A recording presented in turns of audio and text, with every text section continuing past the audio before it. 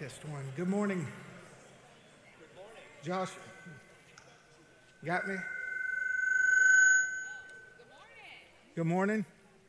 Test one. Everybody in the foyer, make your way in. Guys, if y'all will stand with us this morning as we present ourselves to the Lord.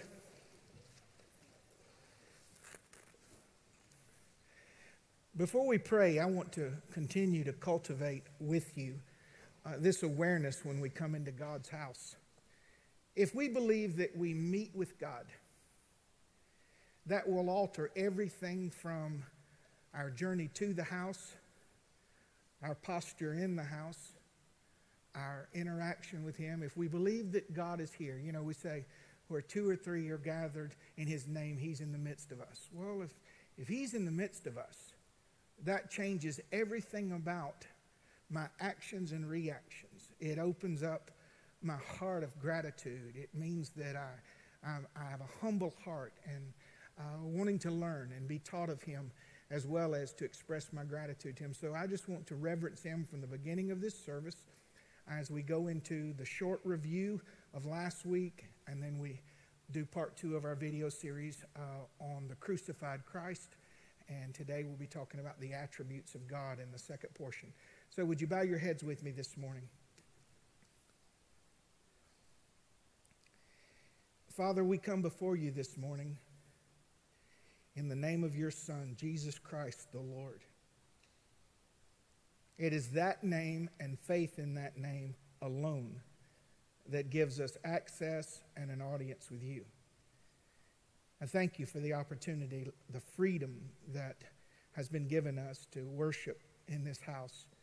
And Lord, we want to approach you not just with songs, which is our common practice, but with a humility of heart that reverences you and esteems you appropriately.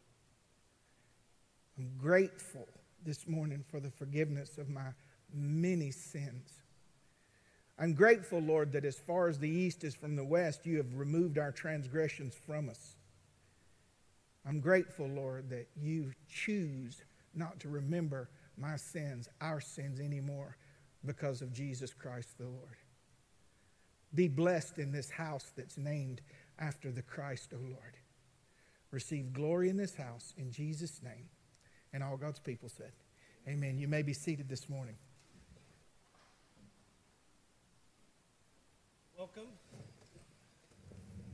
Have to unmute my mic, sorry. Welcome this morning. I hope this series has been good for you as we take a few moments and kind of recap last week. I want to start by saying, just as I've talked to several people, I've noticed that you've felt the tension that this brings out. And it's intended. It's intended for us to wrestle through these ideas. It's intended for us to kind of search out what is true, what is real. And the other thing is you're hearing voices, and you don't know which one to trust. Every voice at first sounds very trusting, and they'll say things that at first you kind of are like, yeah, and then, well, I'm not sure. And you have these moments. Those are okay. You're going to find out, it's going to get a little more clear as we get into this, who you can trust and who you can't trust, hopefully. Some of the things they'll say just get you. Let me say this, especially for those, this is your first day here. In this documentary, there are 2 trains of thought with different expressions, but 2 trains of thought. One is the Bible is the inspired, infallible Word of God, unchanging, perfect. And the other, that the Bible is, it's by their own words, diluted, polluted, distorted, where truth is relative, you create your own truth. So just because the statement is made on the documentary does not mean we're in agreement with it. We're showing you how it can be presented. Satan himself can appear as an angel of light. And so these theologians, quote unquote, standing in error can deceive, especially new believers. Our point and our goal is this. Imagine, if you will, in the natural realm, if you were teaching math to 3-year-olds to 70-year-olds. Well, in the church at any given time, you have brand new believers. You have those that aren't saved, and you've got those that were raised in incorrect doctrine. We want this frustration that he was talking about, this tension, if you will, this contradiction, the frustration with hearing something that doesn't sound quite right. We want you to do that in this house where there's a safety net, instead of out there where the cunning, demonic anointing of those that oppose the gospel of Jesus Christ can back you in a corner because you may not have an answer. You just give in to that which is error. So there should be a tension. And by the time this series is over, by God's grace, there's going to be no tension. It is our desire that every person, regardless of how long you've known Jesus Christ, you will be able to clearly articulate your faith and recognize any doctrine or gospel that contradicts the simplicity of our faith in the virgin birth, the death, the life, the death, the burial, and resurrection of Jesus Christ. Him for us. I have to stand, by the way, when I do all that. As you can tell, we're starting to feel excited about this series from this panel here. I know. Starting to. Yeah. Hopefully you are too. And in this, toward the end of last week, they started to get into this gospel narrative. What is the gospel? There's this one statement that kind of really started kicking out to me that one guy said. He said, if you could imagine a better gospel, then why not? And as I heard that, I said, what? Well, I can't imagine a better gospel.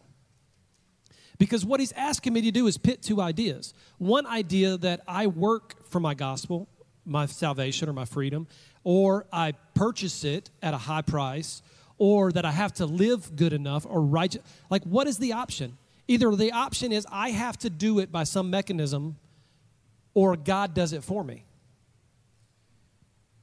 And one of the authors in the false side said, you're not going to bait me this with the... He asked him simply, what is the gospel? Mm-hmm. He said, well, there's no way to know what that is. Well, yes, there is a way to know. I know whom I've believed in. And I'm persuaded that he's able to keep that which I've committed unto him against that day. I'm not ashamed of the gospel of Christ. What is the gospel? The gospel is everything that I need in this life and in the world to come, from forgiveness to healing to restoration to guidance to provision to protection, I find in the person of Jesus Christ. That's the gospel. Amen. He's the gospel. That's right. And so I'll say this, and then I'm going to throw it back out on the table for you guys to go at some more. But he finishes that. The Mark's Gospels ends this way, that the time is fulfilled. Jesus said, repent and believe the good news. And what is this good news? That I am the light of the world, that I am the bread of life. And this is Jesus speaking. He says, that I am the good shepherd who lays down his life. Why? Why did he lay down his life? Why does he have to lay down his life? And it's a reference back to Isaiah 53:6. We all like sheep have gone astray.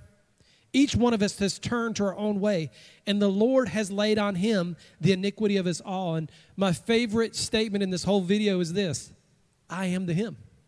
That Jesus would see that and say, I am the him. He is the gospel narrative. And to know what the gospel is simple. All right, I'll back out. Otherwise, okay. I can go for an hour.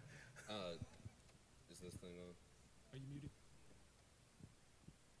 I got tech support. That's okay. Geek Squad over here helping me out.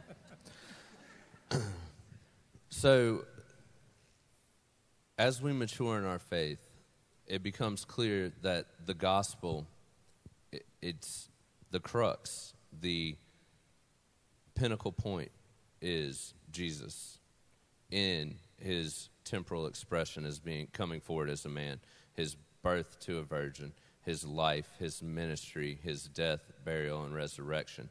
This is the crux of the gospel. And as we mature, we will see that, as Alistair Begg in the documentary says, the gospel is Jesus. The Bible is the story of Jesus. The entire Bible is Jesus. And Wade expanded on this at the close of last week and did it very well. So I'm just going to touch on this here, where in the Old Testament, Christ is predicted. In the Gospels, Christ is revealed, Jesus. In the Acts, he is preached. In the epistles, he is explained. And in Revelation, he is expected.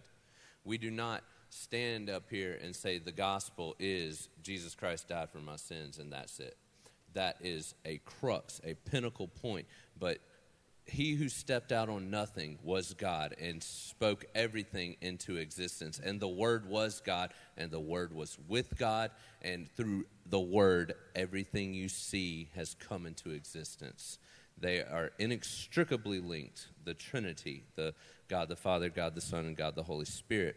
And when we isolate the gospel to 4 chapters, 4 books out of the Bible, we are doing ourselves a disservice. We are setting ourselves up for deception, and we need to pray for discernment and maturity that the Holy Spirit will lead us into understanding.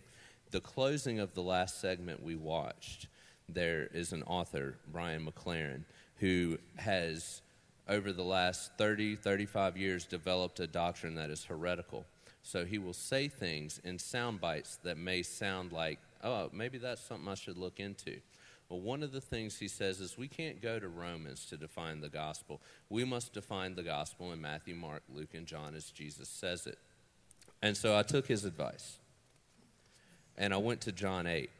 And I'm not cherry-picking scripture here. I want you to know that Jesus did not mince words. Jesus talked about hell just as much as any of the Old Testament prophets, and he was clear on it. He did not muddy the water for us.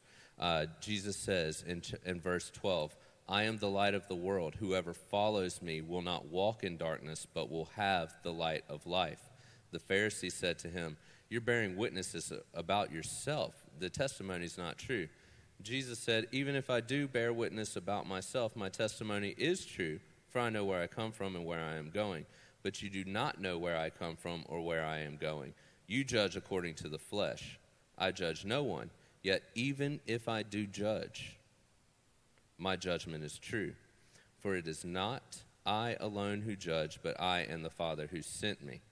And Jesus is telling them with clarity that I am a righteous judge. I do not stand in testimony alone. The Father and myself, according to law, 2 witnesses make it true. I testify to you, my Father testifies to you. You know the truth, and you have rejected it. He goes on and says, this is Jesus' words. You are from below, and I am from above. You are of this world, and I am not of this world. I told you that you would die in your sins, for unless you believe that I am He, you will die in your sins. What did Wade just say? Jesus says, I am He. So unless you believe I am He, you will die in your sins. Now, this is Jesus telling us what the gospel is, right?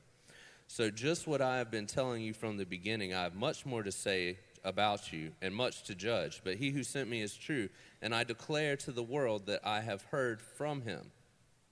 It continues in verse 34. Truly, truly, I say to you, everyone who practices sin is a slave to sin. I'm going to skip ahead for the sake of time here for just a moment, but read all of John 8. You've got like 6 pages right there. Yeah. They tried to defend themselves by saying, our father is Abraham. And Jesus says to them, if you were Abraham's children, you would be doing the works Abraham did, but now you seek to kill me, a man who has told you the truth that I heard from God. This is not what Abraham did. You're doing the works that your father did. So now they're indignant. These are Pharisees. They have a legacy, a lineage of being Jewish law abiders and judges. They said, whoa. We're not born of sexual immorality. We have one Father, even God. Jesus said to them, if God were your Father, you would love me, for I came from God and I am here.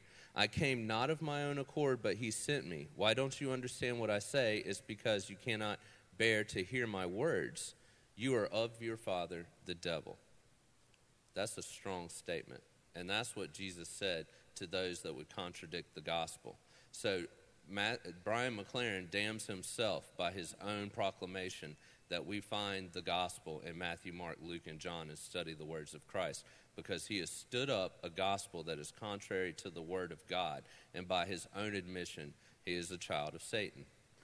So don't let people that have been developing a theology for 15, 30 years confuse you with sound bites of this that has been tailored to trick you in by little adjustments on what you believe is truth. The underlying current, the demonic idea that we cannot know what the gospel is. If I even buy into a portion of that, then I am gullible to that which it is not. That's right. Okay.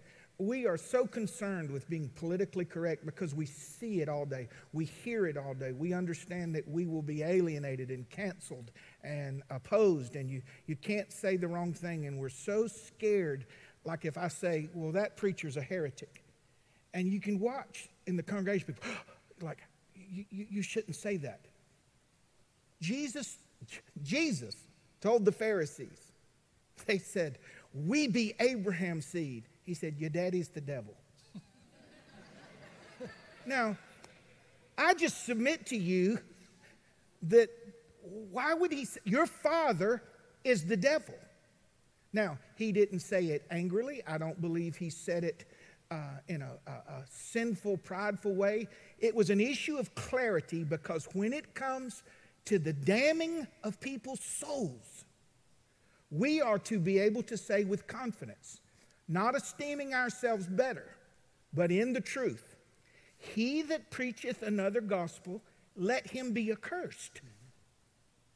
No, he's not just, well, he got it wrong there.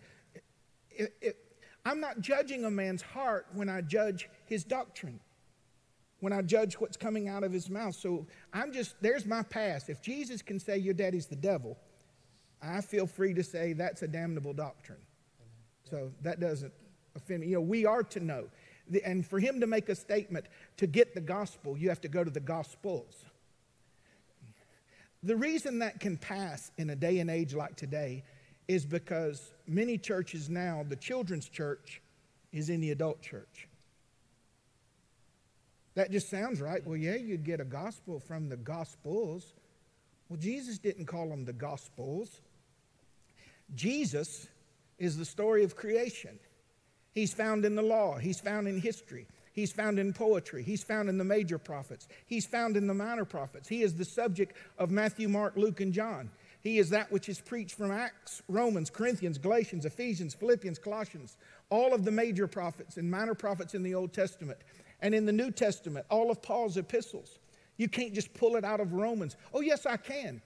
And when I take the gospel from Romans, it will knit together seamlessly with the gospel in Genesis, with the sacrifices, with the Paul's preaching. So I can take the gospel from Romans, but it's not exclusive. So we have to be able to study to show ourselves approved, a workman that needeth not to be ashamed. There's no doubt in my mind that some of these guys on the incorrect side of the gospel are way smarter than I am, and they are wrong. See, that doesn't mean that I think I'm better. It's just like if someone got up and explained to us, he's a physicist and he works for NASA and he's got all these degrees, and he says that gravity is no longer effective. It doesn't work. And he's DDT, DDM, got all his degrees, NBC, CBS, ABC, he's got all of those. And then I'm going to stand up and say, he's wrong. And I can prove it. Then I push him off the stage. You see? So for us, when it comes to our own faith, we've got to be okay with challenging scholars with the simplicity of the gospel that we hold in our lap in the Word of God. Now, see, you done got me preaching. Go ahead, Jim.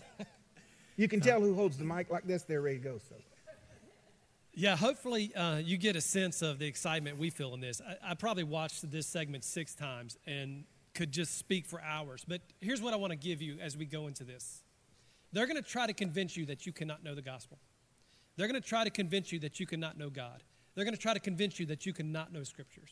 And I want to tell you today that God, throughout the Bible, has made it very clear that He Himself makes Himself known, that He reveals Himself. He is the God who reveals Himself. It started in Genesis, and it goes all the way through in Revelations. We see one time after another that God reveals Himself to His people. Amen.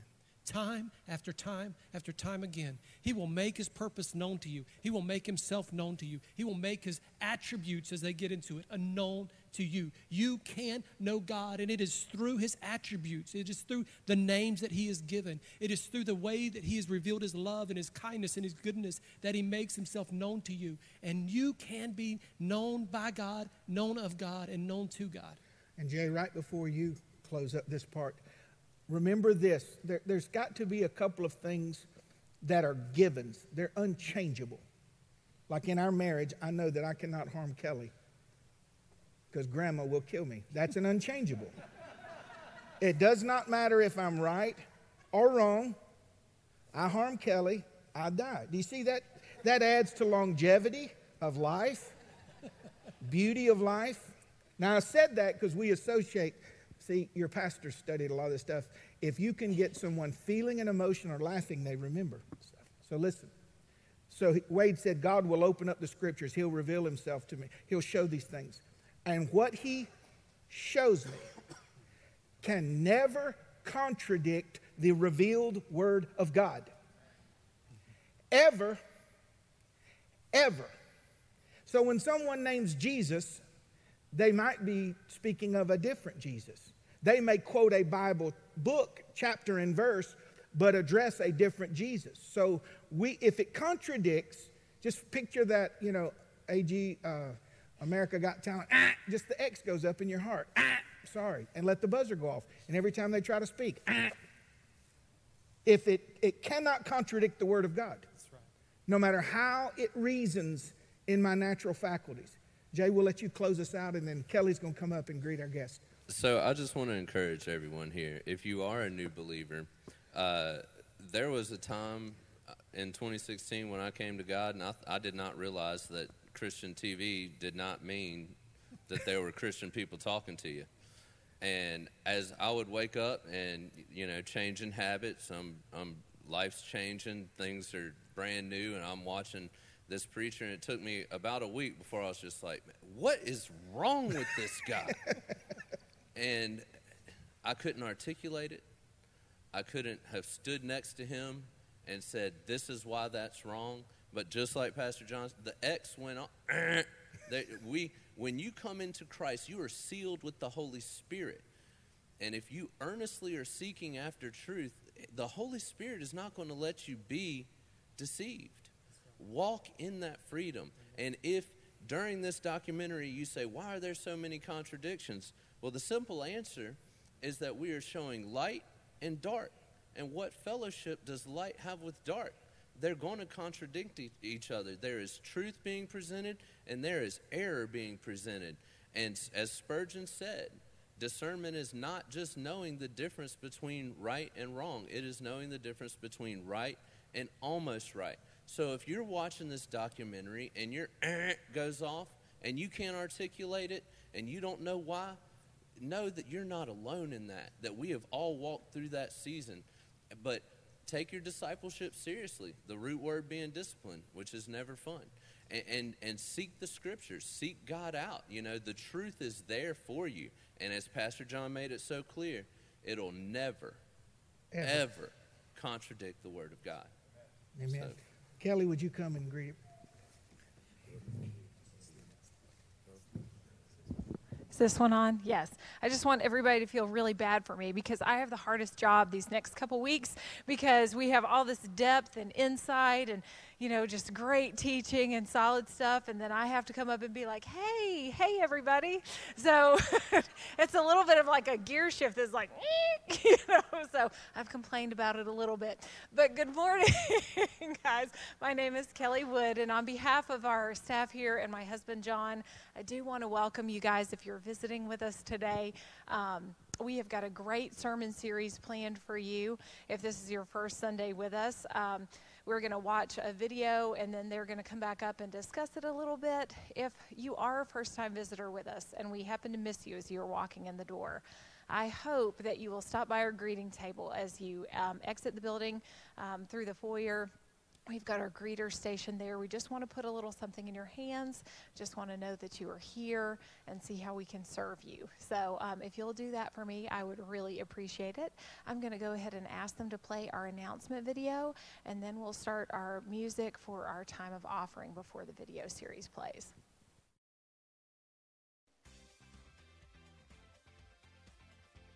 Good morning and happy Valentine's Day. Listen, we have something special for you as you leave, so don't forget to grab that.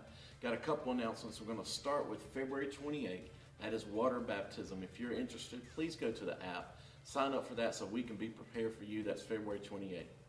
And our next men's event is March 6th. For more information, go check out our app. Don't forget, March 6th, all men are invited. We have an opportunity for you to reach out beyond the four walls of the church. Coming up in June, we have our missions trip this year to Louisiana. There will be more information and a meeting directly following the service on Sunday, February 28th, here in the grill, so don't miss it. Make plans to join us. We also have something coming up for the entire family. It's a one-day event on Saturday, March 13th. Make sure you stop by the Student Center today. Pick up more information about Kids Fest 2021. Ladies, we have an event for you as well. Chris was talking about the men's event. Well, we have something just for you on Saturday, March 20th from 4 to 7 p.m. Head over to the app to get more information today. We want to invite you to join us tonight at 6 p.m. for our Sunday evening service. It'll be here in the grill. It'll also be live on Facebook. There will not be open gym for our youth, so make sure join us tonight online or here live at the church. And if you have any questions, we want to always give you more information through our app. Download our CC app. You can also check us out on Facebook or Instagram at Christ Chapel Macon or online at christchapelmacon.com. Have an awesome day and happy Valentine's Day. Good morning. Coming to you from Christ Chapel, Maine at Westside Cinema. We are so thankful for all your prayers and support and help. And we're just excited about what's going to happen today. We have a number of people coming out. I'd love to fill this place. There are 8 cinemas here. We're renting one, but I would be very happy to rent all 8 every week. You send us to people with no church, and we'll keep doing it. I'm amazed this morning just thinking about it, getting my coffee out here at the refreshment stand in the theater here. Just thinking about the fact that God would use my wife and I in our very, very early 60s. We're just thankful. And thank you for your belief in us and all the financial support. Some of you have extended the 6 months to 12 months. And there's no way to thank you enough for that. We couldn't do it without you. Thank you. There's no way we'd even be here. There's no way we would even be here. So thank you. We're having great results already, and this is only week 5. God bless you guys. We love you. You have a great day. Keep us in prayer.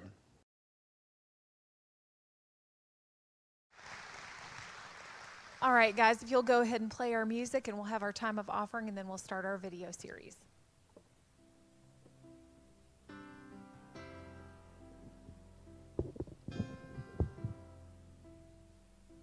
Finding myself at a loss for words, and the funny thing is, it's okay. The last thing I need is to be heard,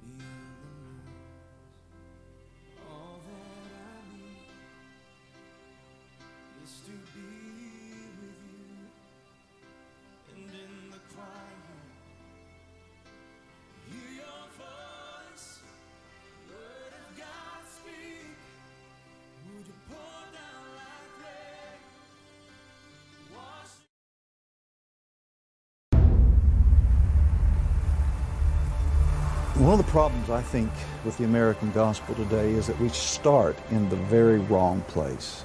We start with the cross of Jesus Christ. We're asking them to accept a Savior that they don't even know they need. So to me, this is why we have so many false conversions today. We've only given them half the message. What we have to understand is the gospel primarily has to do with the attributes of God, not just the sin of man. You see, the sin of man wouldn't be a problem if God was like us, but God is not like us. And all His attributes fit perfectly together into one glorious whole, and you can sum them all up by saying God is holy. And of course, the signature text for that is Isaiah chapter 6. When the year that King Uzziah died, the prophet Isaiah went into the temple and he encounters God in a vision that is just extraordinary as he sees God high and lifted up. And then he hears the angels crying out, "Holy, holy, holy." When something is repeated 3 times, it takes it to the superlative degree. What the angels are crying out is, "Holy, holier, holiest." Something we see very often in progressive Christianity is the redefinition of words. So they will take words that Christians have historically understood to be defined in a certain way. They will assign them a new definition and then just use them in regular conversation as if we all understand the new meaning. So a great example of this comes from Nadia Bolz-Weber, who is a progressive Lutheran minister who wrote a book on biblical sexuality. And in her view, we need to completely have an absolute upheaval of the Christian view of sexuality. In fact, she says we need to take everything that we've believed for the last 2,000 years and burn it to the ground. So one of the foundations upon which she builds her argument is her definition of the word holy or holiness. And so she defines the word holiness to mean something more like unity. Being together, it means there being unity between people and unity with God. And so this is why she can give an example of someone having a one-night stand and call it holy, because there's the unifying of 2 people. Well, of course, biblically speaking, holiness actually means the exact opposite. In fact, biblical holiness has to do with God being separate from sin, being completely other than sin. He's transcendent, totally set apart from His creation. And whenever sinful man is in the presence of holy God, he becomes painfully aware of his own unholiness. And Isaiah, he's undone. And when he says, "Woe is me," he is saying, "Cursed is me." Then one of the seraphim flew to me with a burning coal in his hand, which he had taken from the altar with tongs. He touched my mouth with it and said, "Behold, this has touched your lips, and your iniquity is taken away, and your sin is forgiven." The fact that God forgives wicked men presents a theological problem. Now people say, why would that be a problem? It demonstrates that God's love and that God is merciful. Well, God is love and God is merciful, but He's not only that. And if you look over here in Exodus 34, I'll read this to you. It's one of the greatest revelations of God in the Scriptures. Moses asks God to show him His glory, and He does. And then this is the following that pursues. It says, "The Lord descended in the cloud and stood there with him as he called upon the name of the Lord. Then the Lord passed by in front of him and proclaimed, the Lord God, compassionate and gracious, slow to anger and abounding in loving kindness and truth, who keeps loving kindness for thousands, who forgives iniquity, transgression, and sin." So far, so good. That's really good news for fallen man. But then we go a little bit farther and it says this, "He will by no means leave the guilty unpunished." How does that go together? That's the tension. I call that the sort of riddle of the Old Testament. It's not tap dancing around the nature of God. It's saying very straightforwardly, this is what God is like. Now look at this. How can God forgive all types and kinds of sin and yet at the same time punish every type and kind of sin. Ultimately, verses like that drive me into the mystical side of theology. I have to disabuse myself of thinking that is a rational contradiction. How can you say you forgive everybody but not the guilty? Like, we're all guilty, so you don't forgive anybody? If you're not forgiving the guilty, who are you forgiving? God is no fool, and He does not give contradictions. That is who God is. God is a God who, in our minds, is constantly at tension. Merciful, loving, forgiving, but also not forgiving. And He says, I am loving, but I am just. That's interpretation. That's not actually what the verse says. So we all have our right to interpret it, but it doesn't say, and God is just in that verse. That's not what it says. That may be what it means, but what the verse actually says is, He does not forgive the guilty. And that drives me out of my head and into my heart and say, this is a verse for me to reflect on and digest and kind of existentially experience, as opposed to it being a verse for me to figure out. And then we go a little bit further in the Scriptures, and we can also see this in Proverbs 17:15. He who justifies the wicked and he who condemns the righteous, both of them alike are an abomination to the Lord. Most of our hymns in the church have to do with God justifying us who were wicked.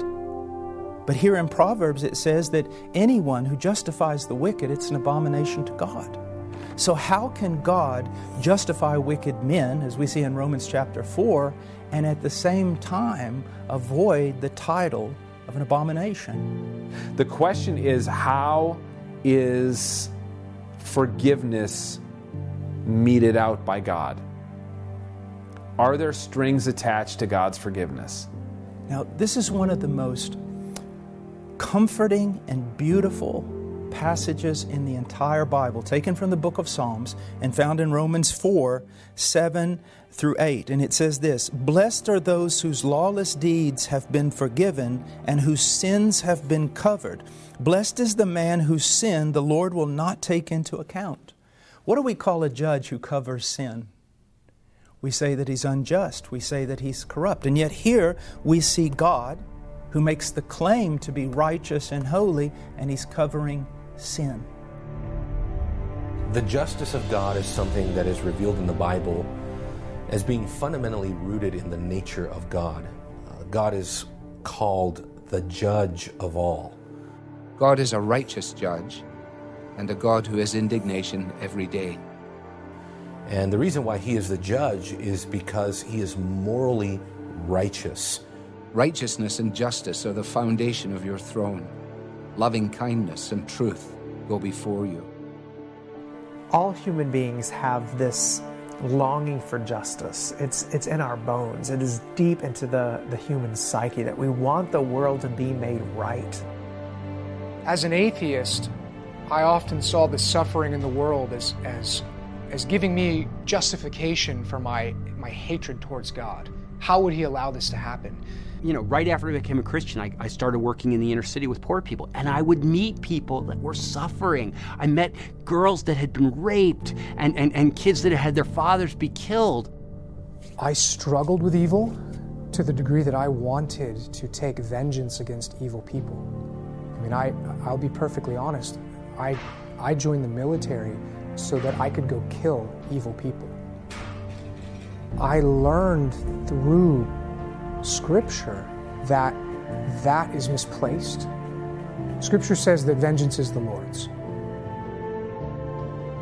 And over the course of that time, I would say that my commitment to loving relationships and to social justice grew and grew and grew. And my ability to believe in a supernatural person who intervened on behalf of human beings kind of died the death of 1,000 unanswered prayers. I was a believer in a sovereign God who actually predestined everything and ran the world. And when somebody was sick, we would pray like, God, heal Sister Mary.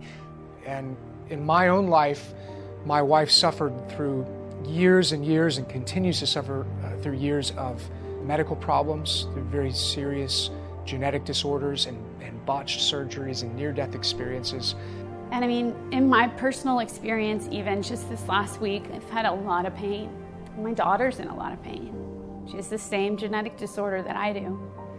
I told her, you know, there will be times in your life where, whether it's mental suffering, emotional, spiritual, or physical, where there is nothing you can say but, God, please.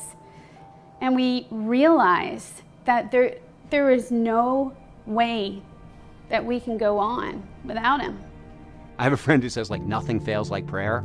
And that was my experience, like, in the inner city. Could you heal this lady who's got 6 kids and that are depending on her? Could you heal her from cancer? And she would die. Life shouldn't look like a kid in a wheelchair. Life shouldn't look like cancer for the second time. But the thing is, it's not about that. It's about giving God glory. Either God knows this is happening, and this is his idea of a good time, in which case I'm not sure I like God anymore. Or maybe God isn't as much in control of the world as I thought he was. And in rapid succession, as a young Christian, of facing these really terrible situations, God showed me how he was working through those things. And he reoriented me from a perspective of entitlement and pride and judging God for what he did to a perspective of seeing God glorified in suffering and rejoicing for the way he was able to turn terrible things into good things. In my lily white suburb, you could get away with a sovereignty argument. You could, like, you can't have a God who's in charge of everything if you're in the inner city and still end up liking him. Once I started suffering, it's almost like that taught me more and more about how much God loved me. And the only way I can explain that is by God's grace, because it makes no sense. If I could get those years that she suffered back and allow her to be happy and healthy in those years, I wouldn't. Because I can see how God, in his sovereignty, led us closer to him than we ever would have been had we not suffered in that way. He just shows us that ultimate act of surrendering into suffering. And ours is nothing and nowhere near his. We also have to be honest to realize if God is going to purge the world of all evil, get rid of all the sin and brokenness and evil of this world, just a little bit of self-examination and self-reflection would lead us to realize, our longing for justice would come back against us. So the great question in the entire Bible is this: if God is righteous, how can he pardon men who are wicked and still maintain his righteousness? Well, forgiveness in the Bible carries a great cost, because in order for God to forgive the sinner, God's justice must be satisfied. And therefore, Jesus had to pay a penalty that would satisfy the wrath of an infinite God. I think in the present day, there's a lot of discomfort with the idea of God being wrathful, and there is a lot of discomfort with the idea of divinely sanctioned violence. Is it not true, not that long ago, USA Today talks about the Presbyterian Church fighting over a song, In Christ Alone? In Christ alone, my hope is found.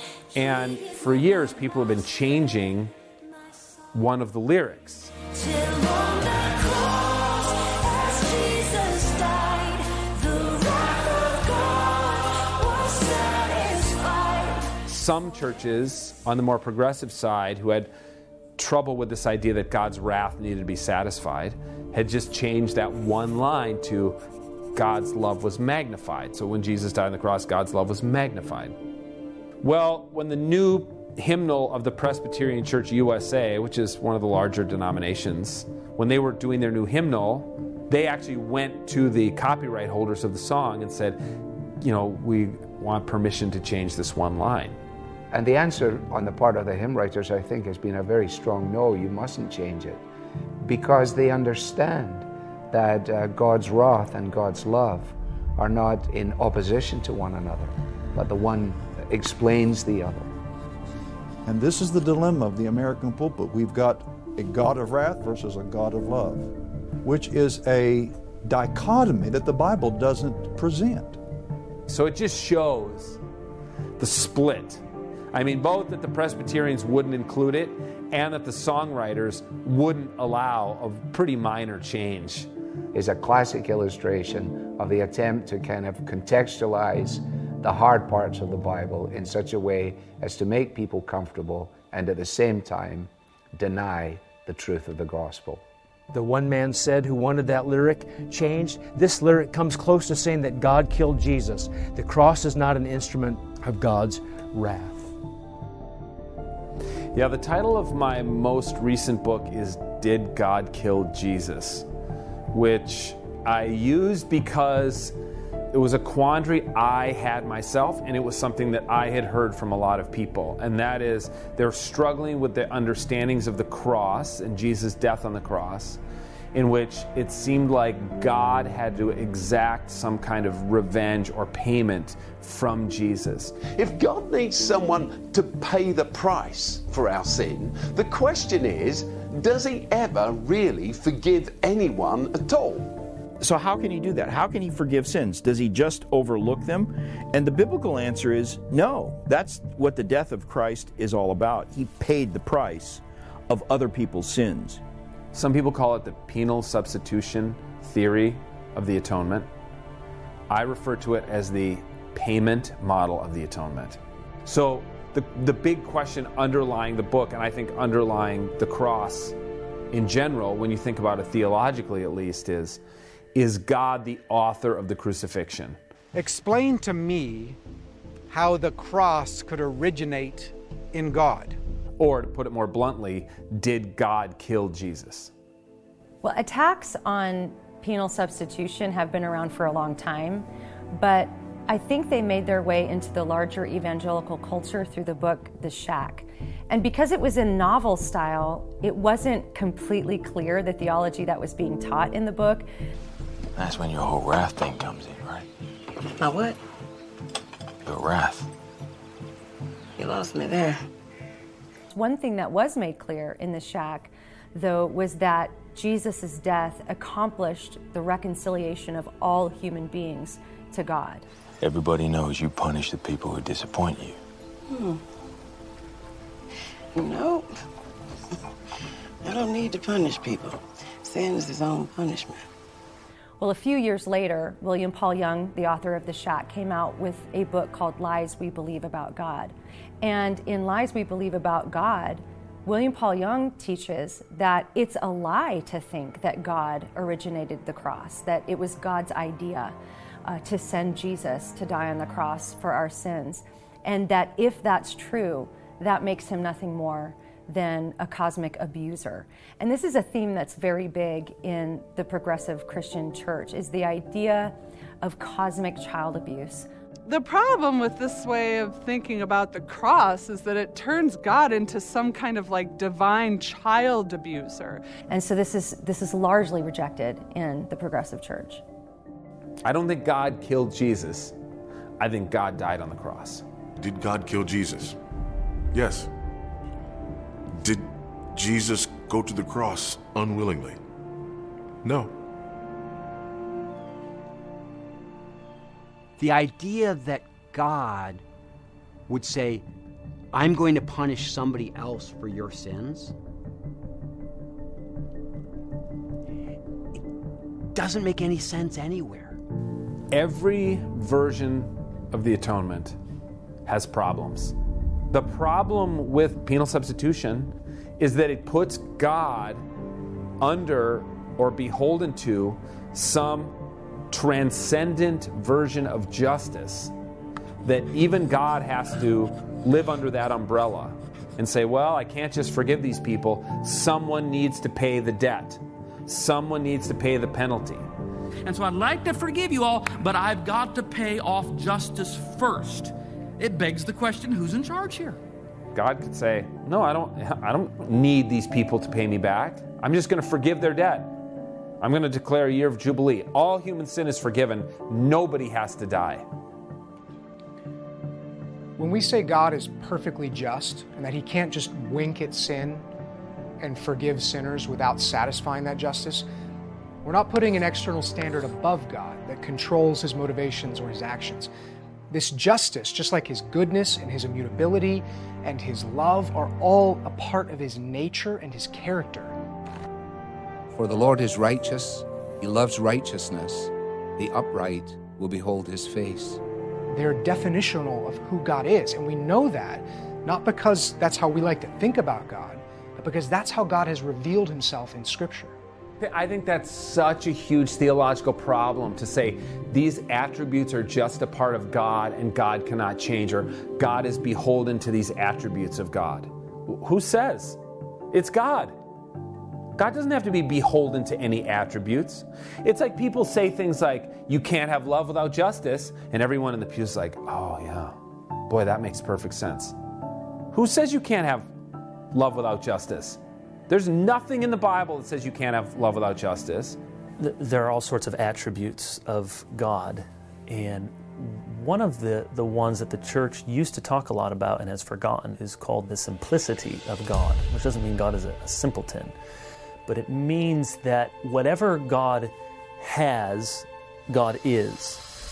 So it's not that he has 50% of love and 50% of justice, or we can break it up into smaller percentages so that he has a little of this and a little of that in him. No, he actually has 100% of every attribute. That's why he's perfect. For example, when God demonstrates righteousness or justice, he does it in a most loving way. And when he demonstrates love, he does it righteously. This too, I think, is a really great misunderstanding. People think that God has the 10 Commandments and he has to submit to those 10 Commandments. No, he doesn't. The 10 Commandments are a reflection of who he is and his nature. They tell us what God is like, and this is what God expects us to be like. I have heard evangelists say this sometimes, wrongly. They say, instead of being just with you, God was merciful. But that means that God's mercy or God's love was unjust. So there's a sermon by Stephen Furtick of Elevation Church where he's basically saying that in order for God to love us, he had to ignore his justice, ignore his own holiness. Let's say your child is in a horrible accident, and on the way to the emergency room, every sign you see says, speed limit. How much attention do you pay to the numbers beneath the speed limit in that moment? You would break that speed limit. You would break the law for love. Any parent will break the law for the sake of love. And so he uses this illustration and applies it to the gospel. And this is why the gospel is still good news in the world today, because God broke the law for love. I definitely don't believe he recognizes the implications behind what he's saying. One thing with his saying that God broke the law for love is he's calling God a sinner. I said to every sinner, God broke the law for love. He's also saying that what Jesus said is irrelevant. Jesus said, I came to fulfill the law, and not one jot or tittle will pass away. You cannot say that God abandons justice in favor of love. So to say that God broke the law for love is absolutely absurd. Love and justice are inextricably linked. We could think of a judge. He says he's a loving judge, and yet he's presented with a criminal who's destroyed property and killed people and abused others. We would say that a judge who allowed that criminal to walk because of his love was actually being profoundly unloving to that criminal's victims. To fail to punish evil is an unloving act. If you're unjust, you're also unloving. Those two things are inextricably linked. Well, I agree. In a human society, that's probably right. But God transcends all those categories. Now, God may choose to say, I'm going to always pair my love with justice. Always. These two things, I'm not going to let them be separated. But if God decided to, surely it's within God's power to say, it's just love. We don't need justice anymore. I'm going to wipe the slate clean. I'm going to forgive the sin. Nobody has to die. That is surely within God's power. How is God supposed to love the world and then simply shrug his shoulders at some of the horrors and injustice that go on in this world? How could a God of love not also be a God of justice? I'm saying God, if God chose to, could have love without justice. If God chose to. The God that would never judge anyone is not too loving. He's not loving enough. That's a sappy, sentimental deity. That is not the God of the Bible. Well, the first thing I'd say I saw in the movement of the emergent church when I was in college was not just a misunderstanding of doctrine or the misunderstanding of the attributes of God. It was a run from it altogether. To try and actually say this is who God is and this is what he's like was just out of bounds for them. God gets to do whatever God wants. That's one of my fundamental commitments to being a theist. So one of the things that means is that God can be arbitrary. Then we're left with just we don't really know who God is because we can't actually define him and we can't turn to Scripture and say, okay, this is what Scripture says about who God is. I would never use the sentence, God cannot do fill in the blank. God cannot be fill in the blank. And this means we can't describe God's attributes in any way. So not only can't we make negative statements, like God cannot lie, God cannot sin, God cannot be unrighteous, but we also wouldn't be able to make positive statements either. So these are the opposites. God is truth, God is holy, God is righteous.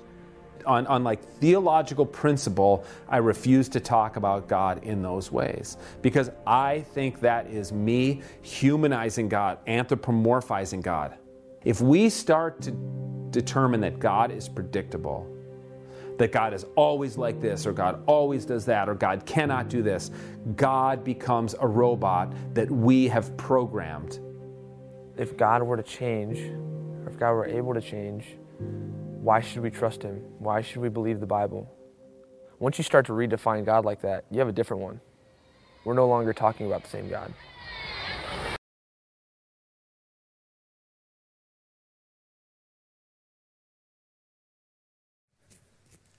As Jason and Wade we'll make our way up to the table, I want to address one thing and then we'll begin to discuss this. Years ago, many years ago, when we were at the Second Baptist building, I gave my staff a copy of the book, The Shack. And if you've read it, contextually, it comes across, because I read it before I gave it to them.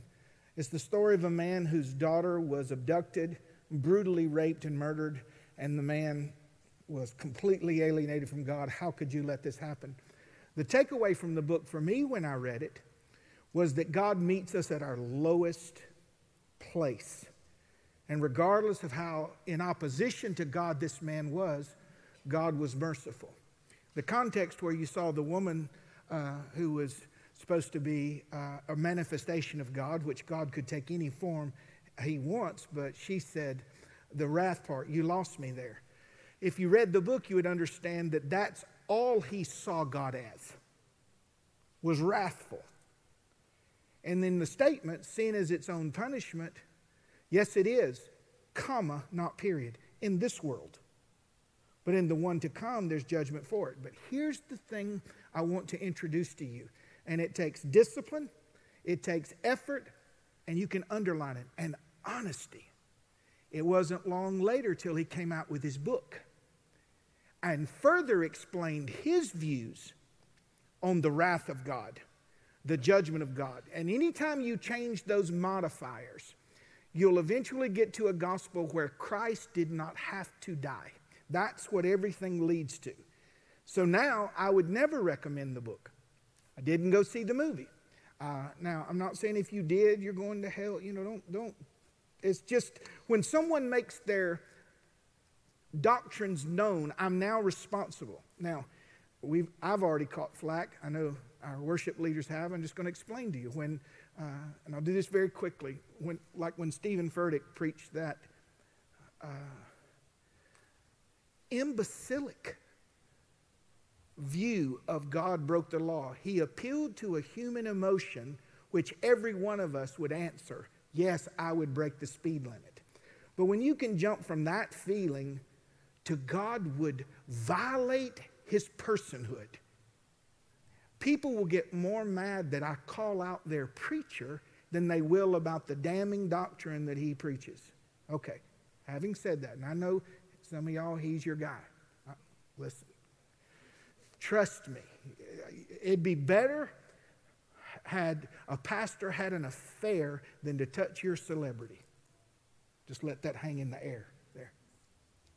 Because there is so much error that comes from that church. We choose. I don't bash him. He's not the theme of this church. We don't sing their songs. Well, why? Because I am a shepherd.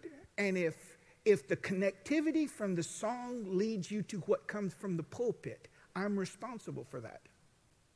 Now, I am not telling you you can't sing the songs. I'm telling you why we don't. Because some people might hear the song, sing the song, hear the guy, and not know the difference, and lose a decade or be led into error. So, as far as the shack goes, no more shack. And anytime someone tells me that Christ or God broke the law of God, I don't think everything's going to flow from that mentality. And, a bitter stream can't help but give you bitter water. So I set you up. Here's the tee. Here's the beach ball. Just hit it. All right. Well, I'm going to try to swing away, see what we get here. Yeah, you can. Okay, so one thing that seems to be brought into question during this segment is truth, like reliability of truth. What is truth? How do we know these things are true? How can we know that these are the attributes of God? I find throughout some of their comments that I question if they've ever actually read the Bible. It's mind-blowing. The truth of Christ is our true north. That is our compass. His truth and his word is immutable. Now, when Tony Jones says, if he chose to, he could link the two together. He has, in the word of God. He has linked love and truth and love and justice together. It's already been done. What do you mean, if he chooses to? And then they'll throw out big words that are confusing, like, that's me anthropomorphizing God. Well, lucky for me, I know what that word means. I didn't when he said it, I Googled it. You know what I mean? I got a supercomputer in my pocket. Dude doesn't scare me. All right? It just means you are applying personal attributes to a God, to God. Well, in that moment when he said God can be arbitrary if he chooses to, he is doing the very thing that he is rejecting. He is applying. Humans, we can be arbitrary. God cannot. His word tells us that he cannot be arbitrary. It's very, he is immutable. It is, and why did God have to die or stuff like that? How did that help God? It didn't. It helped me. I was the one that was under judgment. But when he says you're anthropomorphizing God, you're giving him these human characteristics. God can be arbitrary if he wants. That's one of my fundamental beliefs as a theist. Well, it's interesting that he would describe himself as a theist instead of a Christ follower or a believer. A theist is defined as a person who believes in the existence of a God or gods, specifically of a creator who intervenes in the universe. So by his own admission, he claims to be a theist, which is not germane to Christianity, that it doesn't mean I believe in God, I'm a Christ follower. And then he assigns human characteristics to this God that he believes in, saying that he can be arbitrary. So if you look at his argument, while he may present it with such arrogance and finality, like, oh, wow, this guy must be onto something, you know, or it might make you step back if you're young in your faith. This dude is preaching nonsense. He undermines his entire argument by his own statements, and he is assuming that the arbitrary nature of God is going to be to forgive, and that it's going to be applicable to him. Well, if God can be so arbitrary, then he could just punish us all too. Jay, let me jump into where he'll use natural reasoning, and I've thought this. Now, if he's God, can't he do anything that he wants? But the question contextualized in the sense of power. Can't God do anything he wants? Yes. But if he changes not, I am the Lord, see, by knowing the Scripture, and I change not, that is not him being powerless, that's him being consistent. You see? So if I didn't know that Scripture, I would say, well, surely God can decide to just forgive if he wants to forgive. I think he used the Jubilee, forgive everyone. But he cannot, it goes back to, we cannot violate Scripture. And if he's the Lord that changes not, then he will always be righteous. He will always be loving. He will always be merciful. And his judgment will be accurate to the very syllables that people speak. So it's not, I love that it said it's not little divisions, 15% this, 20% this. If he shows you in his word or teaches you that he is kind, then he's always kind. Can't be unkind. That's right. And if he's perfect, this is where the rubber meets the road, then no matter what station of life I'm in, I must look past my reasoning, my reasoning faculties, and say, I may not be able to see, but I know that all things work together for good because I love God. Why? Because God is good. Wait. And there's this huge deconstruction, to go back and hit a word that they talked about in the beginning. Things that you've grown up believing about God, they want to destroy those. They want to tear those down. They want to cause you to question those. They want to cause you to wonder if that's true, just to wonder slightly so they can get their foot in the door. And the difficulty with that, or the issue with this, is it begins to diminish the authority of God so that you can elevate the authority of man. If you listen to them talk, you'll hear them do this, that they're creating a God in their own image or their own understanding, this amorphizing, this humanizing God. It's crazy that he would even say, I don't want to do this, but yet he turns around and he tells us that God is amenable, that he changes, that he's mending, or he's conforming to his idea. He's a walking contradiction of himself. He irritates me more than anybody else in the whole thing. Just to throw that out there. But God is not adaptable. We are adaptable. We evolve in things, not in evolution. Wait, I want to ask you a question. What about when he says, when he was describing God, lost my train of thought. Never mind. Continue. All right, well, I'll continue this because I'm good to go. So a lot of times you'll see what they happen is, as we walk through this, there was guys who were giving you Scripture. They were constantly going back to the Scriptures. Here's Scripture. Here's Scripture. Put your finger right there. All right. They love to see the human side of their pastor. Please don't forget it again, John. Did I just forget it again? I'm telling you that. I'm being serious.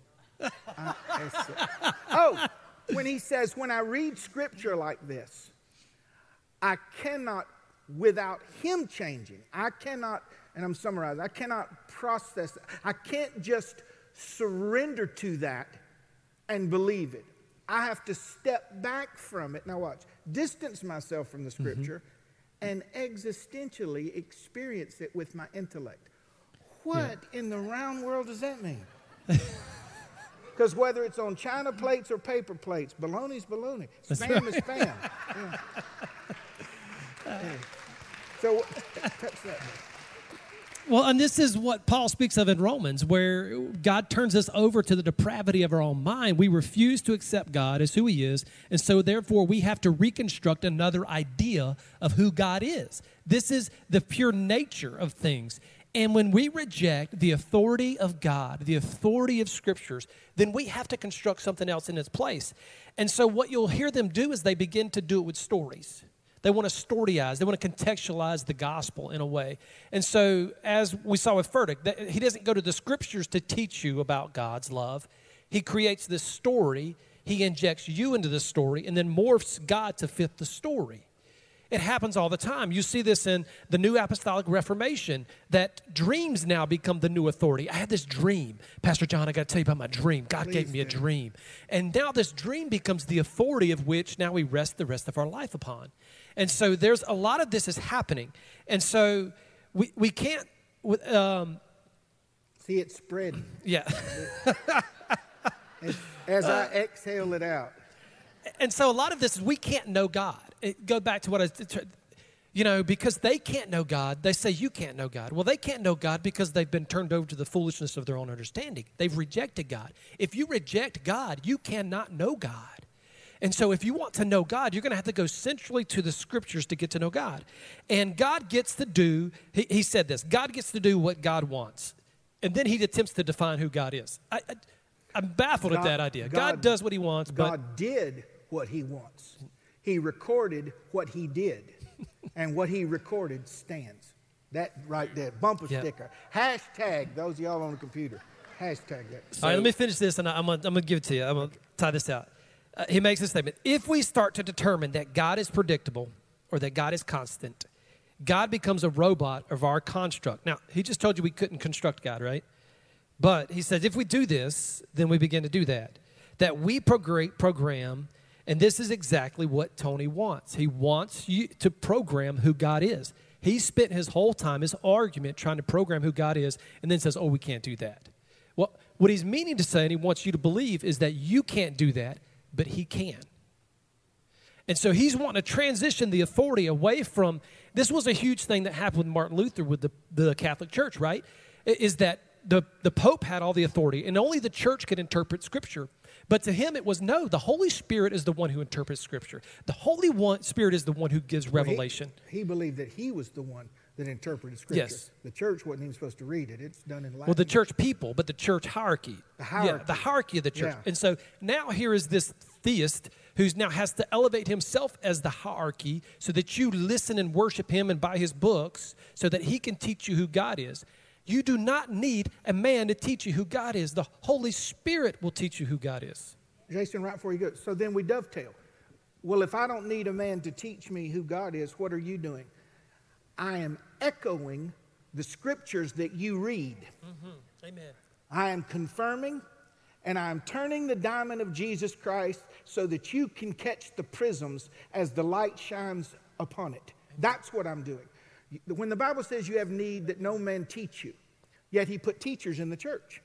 What's he saying? He's saying in priority, the Holy Spirit, the Spirit of truth will guide you into all, say that with me, all truth. So what does the pastor do? He teaches from the Scripture that will intertwine with that which you've read, which will bring clarity to what you've studied, what you've learned, and you come to a fuller understanding of that which the Holy Spirit has taught you. I'm not deconstructing you, I'm turning the prism. Follow that, Jay. I'll give it a shot. So while we're talking about deconstructing and attacks on the reliability and the trustworthiness of the Word of God, if they can't get you to buy into that, then they are just going to start redefining the words that you stand upon. And that was something that was brought out. This is observed not only in this documentary, but I think most of us would say that we've observed this in culture as well right now. There is an effort to redefine words and then plug them back into language and run on the assumption that everybody understands the new definition. So I'm going to give an antiquated example of this, an old example of this so that it makes sense, okay? C.S. Lewis gives this example in Mere Christianity. He says, gentleman was a word that used to have purpose. It had meaning. I could use it. But we've over-spiritualized it and pushed it beyond any relative meaning. Well, what do you mean by that? Gentlemen, I mean, these guys are gentlemen, right? Well, he said, gentleman used to mean that a man had a coat of arms and he owned land. It was a descriptor. And so somebody could be a jerk and a gentleman at the same time. And somebody could be very benevolent and giving and generous and not be a gentleman, because all that meant was you had a coat of arms and you owned land. Well, then we start thinking about that and saying, well, isn't the guy that's generous and benevolent much more the embodiment of a gentleman than this guy who has a coat of arms and owns land and is a jerk? So I'm going to call this guy a gentleman too. So now we've over-spiritualized the word so that gentleman just means that the person that's speaking approves of the person I'm speaking about. We have no language. We already had language for that. We don't have language that just real succinctly will let you know this person has a coat of arms and owns land anymore. But so we've eroded the usability, the purpose of that word. I've got one for you. He's got I've got one for you. All right. Peaceful protest. These were... Come on, are we not seeing this play out in our culture right now? These were mostly nonviolent protests as the city burns behind you. Yeah, okay. Exactly. Just a thought, just an idea. So let's tie into that. We are destroying the word of the Bible so that the city that burns behind will be the resident of those that follow you. Your daddy's the devil. You are leading people in a doctrine of demons. And I don't say that from a place of superiority. I say that from a contrite and humble heart. And I stand before you no better than anyone else. And God has redeemed me from the pit and set me on solid ground. And I tell you this because I know the truth of the word. I know the truth of who Christ is and his immutability. Okay, I'm not up here because I was just looking for something to do this morning. I want you to know that this attack on these words is important. When she Nadia Bowles-Weber, an ordained minister in the Evangelical Lutheran Church of America, ordained. This is where she stands. She has redefined holiness. Now, unless you can read like 83 words a second, you probably missed the blips where they were talking about it on. I had to pause and write this down, okay? So I'm going to share with you the entirety of what it says. Holiness, this is her definition. Holiness is the union we experience with one another and with God. Holiness is when more than one become one, when what is fractured is made whole. Now, there's some truth in that definition, but look at the application. Now, the definition isn't completely true, and when we apply this definition, we take that definition, here's the application. He told me that he'd recently hooked up with a guy he met in a bar. And afterwards, he spotted the man's scars on his arms. Then the two of them stayed up all night telling stories of their scars, and Michael found that holy. I do too. That's taken straight from her book. So Nadia Bowles-Weber is endorsing sexual immorality on the basis of a redefined holiness, saying that we are having communion with God when we are directly acting out the things in the Word of God that are said to be abhorrent and to keep you out of the kingdom of God. The inmate is running the asylum at that point. We're saying whatever you want goes. And the stakes are high. The reason my voice is firm and I want you to get this right now is because the stakes are high. There will be a day where you face a judge with one of two outcomes. You will be welcomed into the kingdom of God, and so shall it ever be, or you will be told, depart from me, I never knew you. And if you're following this doctrine that says holiness is sexual immorality, that hooking up for a one-night stand with somebody I met in the bar, that bucks everything that the Bible says is holiness. God is holiness because he is the exact opposite of everything that builds the context for that scenario. We've redefined the word Christian and Christianity as well. If I mentally ascend to the idea, you like how I said that? Mentally ascend to the idea. It sounded smart. It sounded smart. If I mentally ascend to the idea that God exists and that Jesus exists, I am a Christian. No. A Christian is someone who has heard the gospel of Jesus Christ and they understand the impossibility of their salvation, for they are dead in trespasses and sins. And what can a dead man do but stay dead? And the gospel message that Christ died for my sins according to the Scripture. If I was dead in my trespasses and sins, then he hears the gospel, and since his spirit is dead, his soul, the seat of his emotions, his mind, his intellect, cries out to God to have mercy on him and bring him back from the dead. You see? False doctrine, rewriting the words Christian. How many of you, and I know this is a rhetorical question, have friends that live like hell? I'm a Christian. I'm a Christian. Or if you ask, hey, are you a believer? They say, yeah, I go to X, Y, and Z church. Yeah, because we changed the definition of the word Christian. A Christian is someone that's been born again of the Spirit who is under the lordship of Jesus Christ. They've been born again, and the natural response to being born again is, what would you have me do, Lord? The lordship. Well, they're saved, but they're just, they're journeying. The Lord's trying to help them with that. And people tell me all the time, I'm trying to quit. I'm trying to quit sleeping around. I'm trying to quit getting stoned. You know what I'm trying means? I'm still doing it. When you hear somebody say, I'm trying, just scratch through that and write, I'm still doing it. God is completely separate from sin, and he cannot sin. And according to biblical precedent, whenever unholy man is in the presence of holy God, they become painfully aware of how unholy they are. The arrogance of some of these people that are teaching false doctrine is, I fear and tremble for them on the day of judgment. Because Isaiah, a man that was stood up to be the prophet, to speak for God in his time, in front of God, he said, woe is me. Like, people fall on their face. They hide their face. They say, I'm undone. I'm cursed because of my own unrighteousness in the presence of a holy God. So if we don't see God as altogether holy, who judges sin, where's the trembling? Where's the repentance? And see, the church, by that of the professing church, has distributed a grace that did not originate in heaven.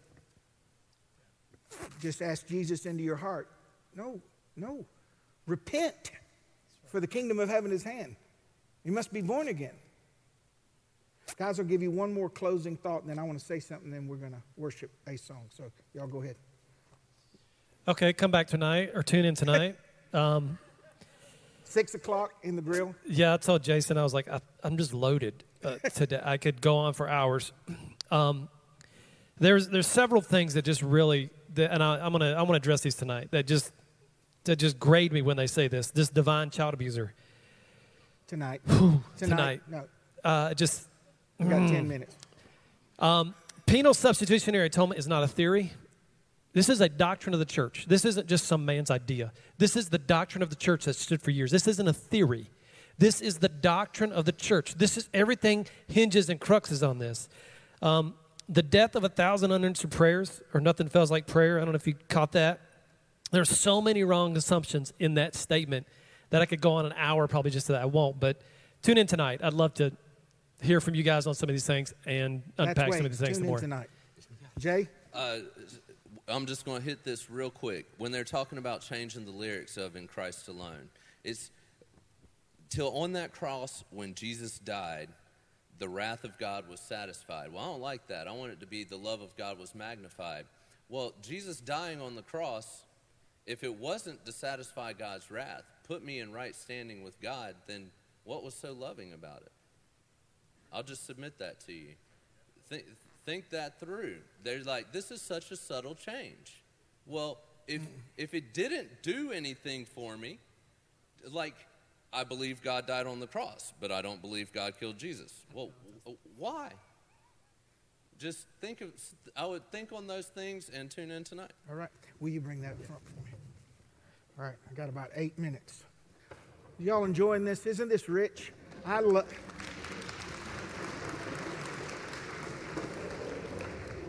And thank you. And that's not a clap for us. We're hoping to create a thirst in you to spend time with others of like precious faith and hash these things out. I wanted to take the last couple of minutes and just talk to you as your pastor about 2 points about the blood of Jesus Christ. Okay. At the root of all of this double speak at the root of this word salad of diluted, polluted theologies. It is to remove the biblical Christ from the gospel, to present it with a modern day Christ that is not a Christ. Many will come in my name saying, I am the Christ. A bloodless gospel, a sacrificial less gospel, a gospel with no atonement, a gospel of works, a gospel of social justice, a gospel of being palpable to the masses. See the origin of this.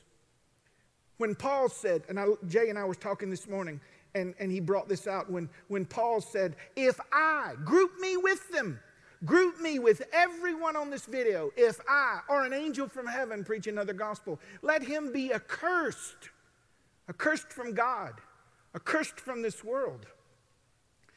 Number one of the two, the blood is primarily for God. The blood is for atonement and has to do with our standing before God. Therefore, the blood is not for you.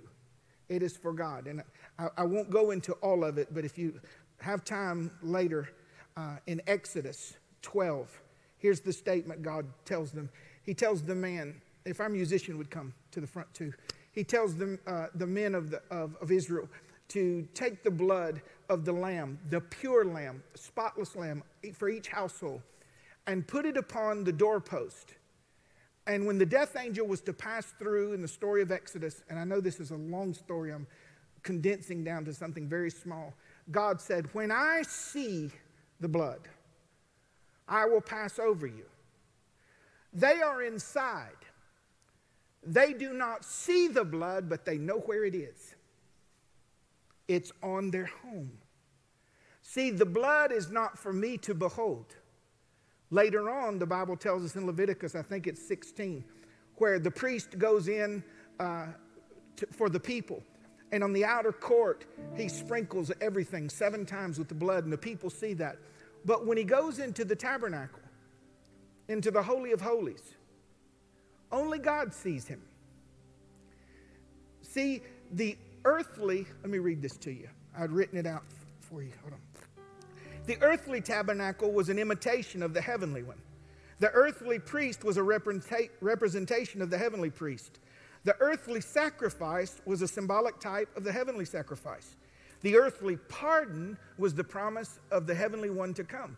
So when that priest went in the Holy of Holies, behind the veil, and he put the blood of this spotless lamb once a year on the Day of Atonement, because it reminded God of the plan of the death of the lamb before the foundation of the earth, God attributed it as if it were there, not in its fullness, but he recognized, I recognize that lamb. Your sins, your pardon, your judgment is postponed for a year. I recognize that tabernacle because there's one in heaven. I recognize the lamb. I recognize the blood. And when Christ comes, now watch how this ties together. It is to take our breath away. So when the priest brings the blood in, we don't see the blood. The blood is not for you. It is for God. So if I have a bloodless gospel, I have no offering for my sins.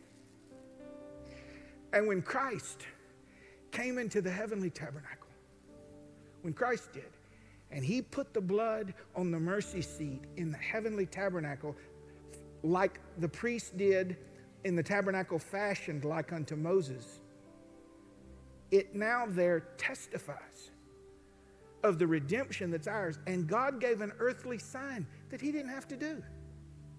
The earthly system for thousands of years was a veil.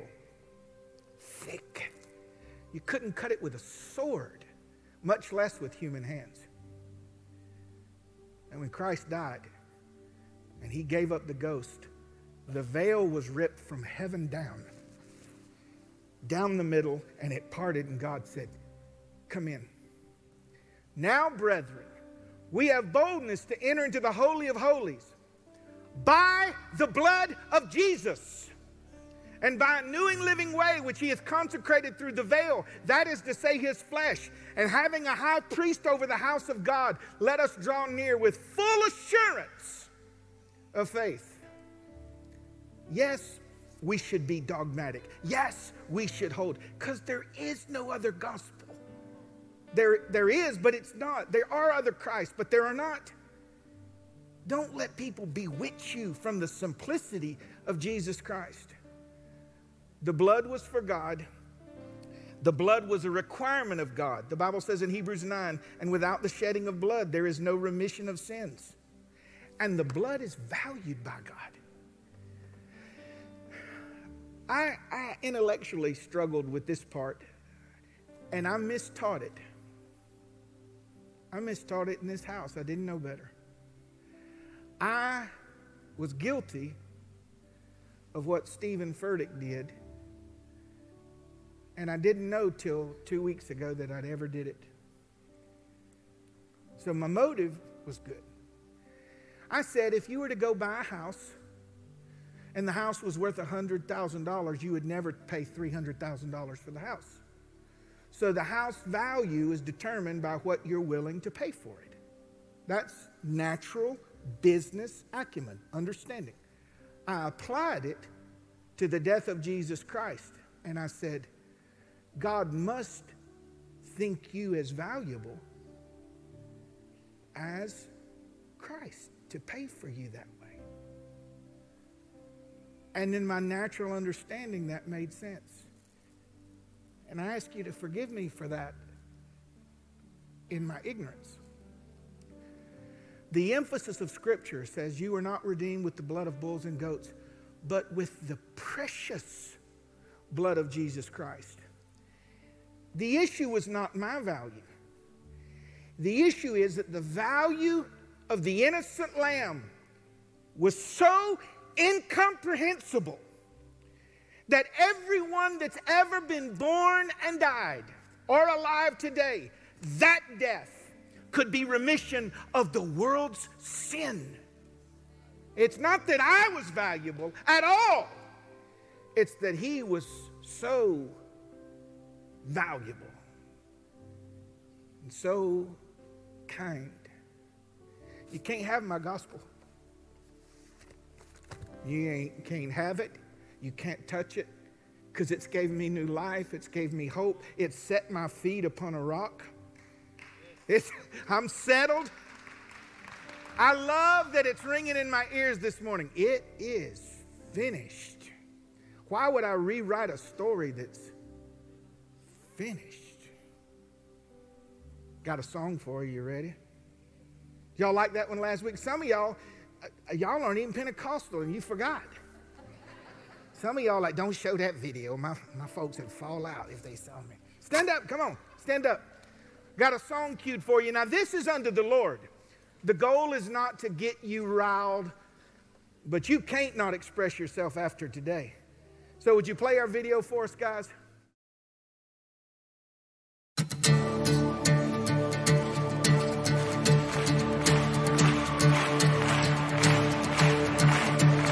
I was buried beneath my shame. Who could carry that kind of weight? It was my turn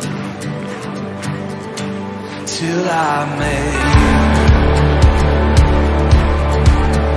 I was breathing but not alive. All my failures I tried to hide. It was my turn, yeah, till I made. You called my name and I ran out of that place.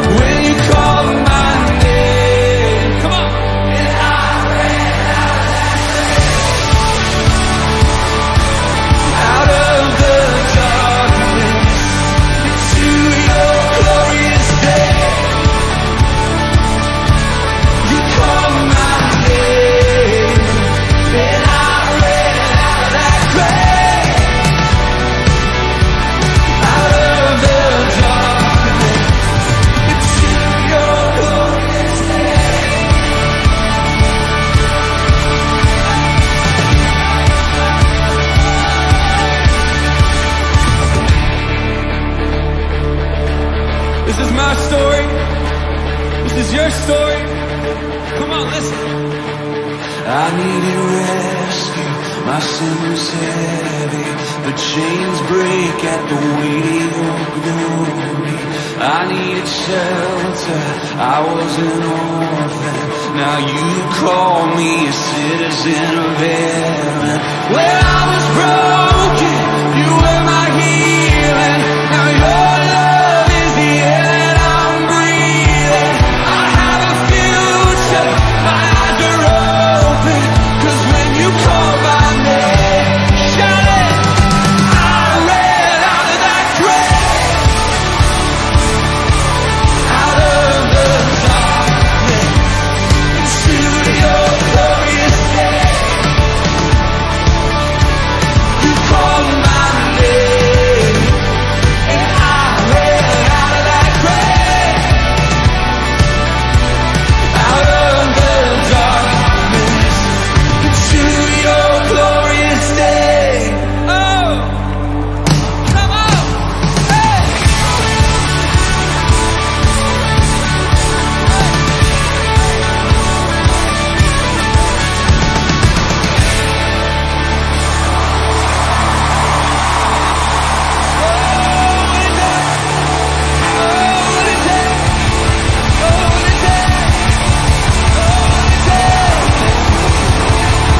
God, that it is solid. Lord, it is our anchor. Today we confess our anchor is in you. It is in the hope and the blood of Jesus. God, that your love was not magnified. Your love was satisfied. God, and the cross redeems broken man. That those who were dead are now alive and living full of life and full of your vigor because of your work. Lord, send us the way this week full of life, we pray. In Jesus' name, amen.